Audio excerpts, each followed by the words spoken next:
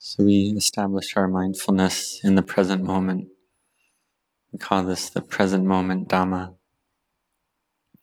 So we set and establish our mindfulness in the present moment like this, and make our mindfulness firm in the mind. Then the mind can become still and peaceful, and be able to observe the sense impressions that enter the mind more clearly. This is a way of practice in the Buddha's dispensation, the teaching of the Buddha, this path of virtue, collectedness, and wisdom. And this is the Magga, the path of great importance. And this is the inheritance that we've received from the Buddha's dispensation, that we've received from those that have come before us. We've received the teachings of the Buddha. And we see that for the fully self-awakened Buddha to build his parami, his spiritual virtues, in order to succeed to complete self-awakening, this is something that's not easy to find at all. And for ourselves, we're ready, we're prepared with the qualities of generosity, of virtue, and we come to train our hearts and minds, to train our hearts well. Because we're taught that the well-trained mind, the well-practiced mind, brings us happiness. So this mind is of great importance. We practice to train our minds to be firmly established with one mental object. For example, the meditation word Bhutto, or it could be Dhammo or Sangho, according to where we feel our faith most strongly. For instance, with faith in the Buddha, we use this meditation word Bhutto in all the four postures, sitting, standing, walking, and lying down. If we travel far, we go with mindfulness with Bhutto. In the end, we become skilled with this practice, and Bhutto is in our hearts all the time with us. If our mindfulness gets lost, then it pulls us back. This is having Bhutto firmly established in the heart. And even this word, Bhutto, the one who knows, the awakened one, the joyful one, even that goes away, and the mind becomes still and peaceful. Then if greed, aversion, or delusion arise, then mindfulness knows them in time. So we practice continuously and consistently like this, and we become closer and closer to the Buddha. And the closer we are to the Buddha, the more happiness we have. We don't have suffering. And it's not that we all need to be monastics to do this. For instance, on Saturday or Sunday, for the laity, they can be monastics on those days, or be monastics for one day. If one doesn't have the 5 precepts established every single day, then one can practice to have Saturday or Sunday have at least one of those days be a day for the 5 precepts. And as we become more well established in virtue, we add precepts bit by bit. And we recollect the word Bhutto to make our minds peaceful and cool. So we train our minds in this way at all times. We have effort without ceasing. And we become closer and closer to the Buddha. Our minds become collected and happy. And the more merit we do like this, the more we grow in happiness and joy, including in our family life, our work life, in society, and so on. We have more happiness and well-being. For instance, we can look at the examples of Anathapindika and Lady Visakha, the foremost male lay supporter of the Buddha, Anathapindika, and the foremost female lay supporter of the Buddha, Lady Visakha. They were 2 individuals well established in the 5 precepts, who always followed the 5 precepts and followed the 8 precepts on the lunar observance days. And they practiced generosity regularly as well. and helped the Buddha's dispensation greatly, practicing generosity continuously and constantly. Because as two of the foremost disciples of the Buddha, it was their duty to support the Buddha's dispensation with the four requisites. And then upon the ending of their life at death, then they went to heaven realms according to their spiritual virtues, their merit, and their past determinations. For instance, Our Lady Visakha and Anathapindika, they are the foremost lay supporters of 5 different Buddhas. This is their aspiration in this particular eon, starting with Kakusanda Buddha, Kona Gamana Buddha, Kassapa Buddha, and then our current Buddha, Buddha Gautama. And then as well in the future, they aspire to be the foremost lay supporters of Buddha Metteyya, the next Buddha. And we can look at a little bit of the history, the story of Metteyya Bodhisattva, the Bodhisattva destined to be the next Buddha in this eon. In the time of our Buddha Gautama, he was a new monk. And he was a new monk, but he was a great bodhisattva who had built a vast amount of spiritual virtues, a vast amount of parami over the course of a very long time. And he could have been the highest type of arahant a very long time ago, or he could have been a foremost right-hand disciple, or foremost left-hand disciple of a Buddha a long time ago. Could have succeeded to attain the Dhamma a long time ago. But he saw that all living beings, all beings had a lot of suffering, a lot of dukkha, and he had the compassionate desire to help them. Therefore, he built his parami in order to help all beings to be free of the cycle of birth and death, not to suffer endlessly. So therefore, he built his parami to a greater degree. And in the life of Gautama Buddha, he ordained as a bhikkhu. He was born in that life as a bodhisattva, then ordained in the Buddha's dispensation.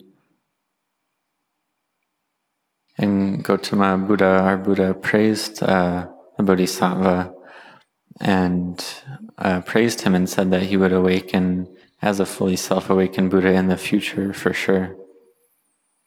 Then the maternal aunt, the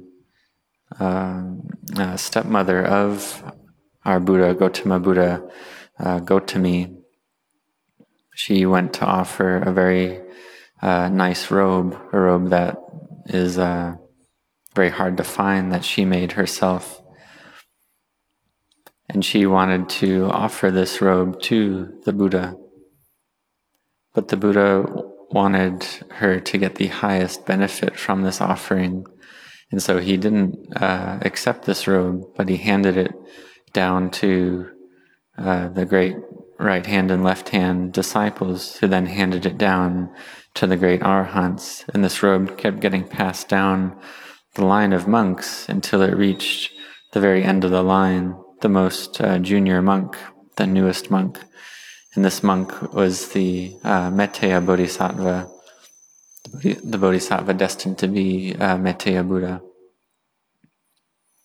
And Gautami, she cried and was very sad to see this, because this robe, she was thinking, is very nice, very hard to find, it's very hard to make. And she was determined to give it to the Buddha, but the Buddha didn't accept it. And the Buddha handed it to his great right and left hand disciples, and down on the line past all the great arahants and so on to the newest monk. So whoever it was offering this robe likely would have felt sad just the same, because others didn't know the intention of the Buddha. Then the Buddha spoke of the parami of Maitreya Bodhisattva. And then the Buddha determined in his mind that may the Buddha's alms bowl disappear. And the alms bowl disappeared. And then all the great disciples of the Buddha sought to find the alms bowl.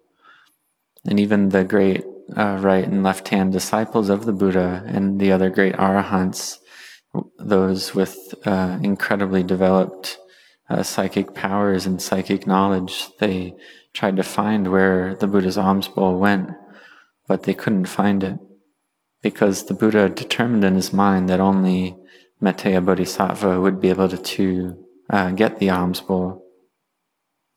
So all the various monks with their great psychic powers and abilities searched all over the realms, even to the realms of the four great kings and to the Brahma realms and so on, and they couldn't find the Buddha's alms bowl.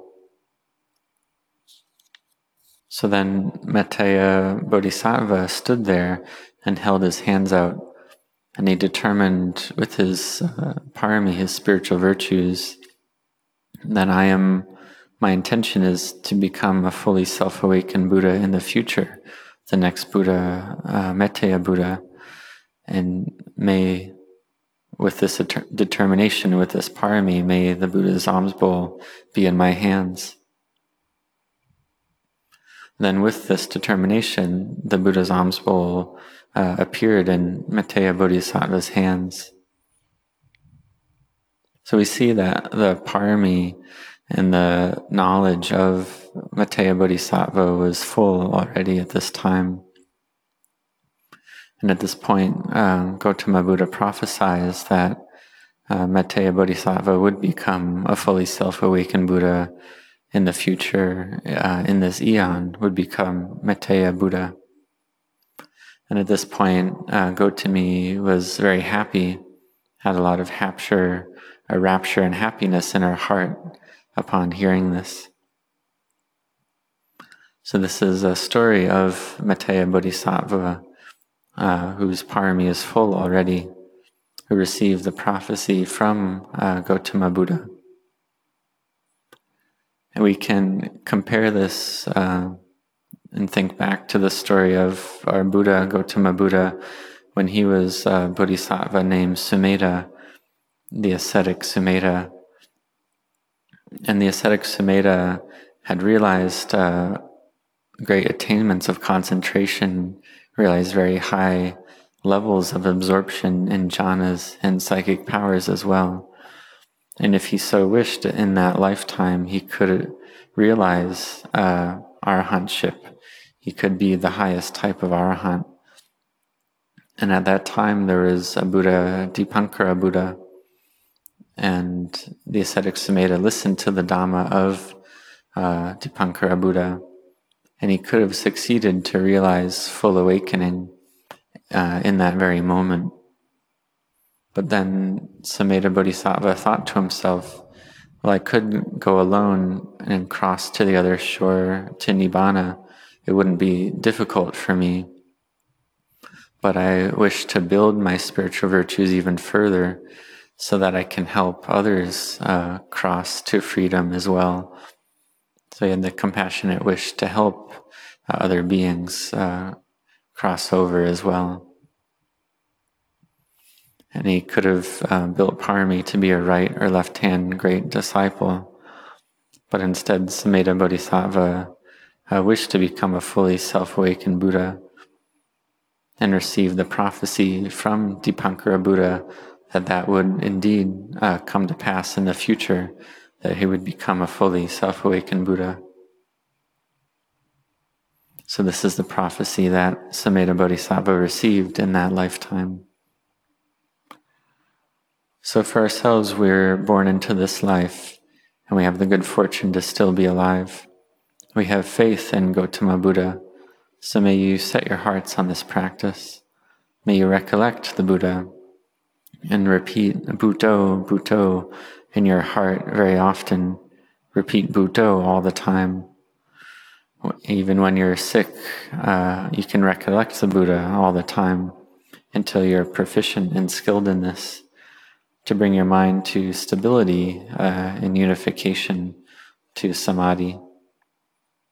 And with this unified mind, then you may contemplate the Four Noble Truths effectively to bring about rapture and joy in the heart. This is the mind in a state of heaven, a mind that has happiness, collectedness, and peacefulness. So may you train your mind in this way with the meditation word, such as Bhutto. This is the recollection of the Buddha, Buddhanussati. But it can be any chant or any meditation word. It's not just the meditation word Bhutto. It can be the word Arahang, Arahang, or Bhutto Bhagawa, and so on. This is all the recollection of the Buddha, all the same. So may you all prosper and grow in Dhamma.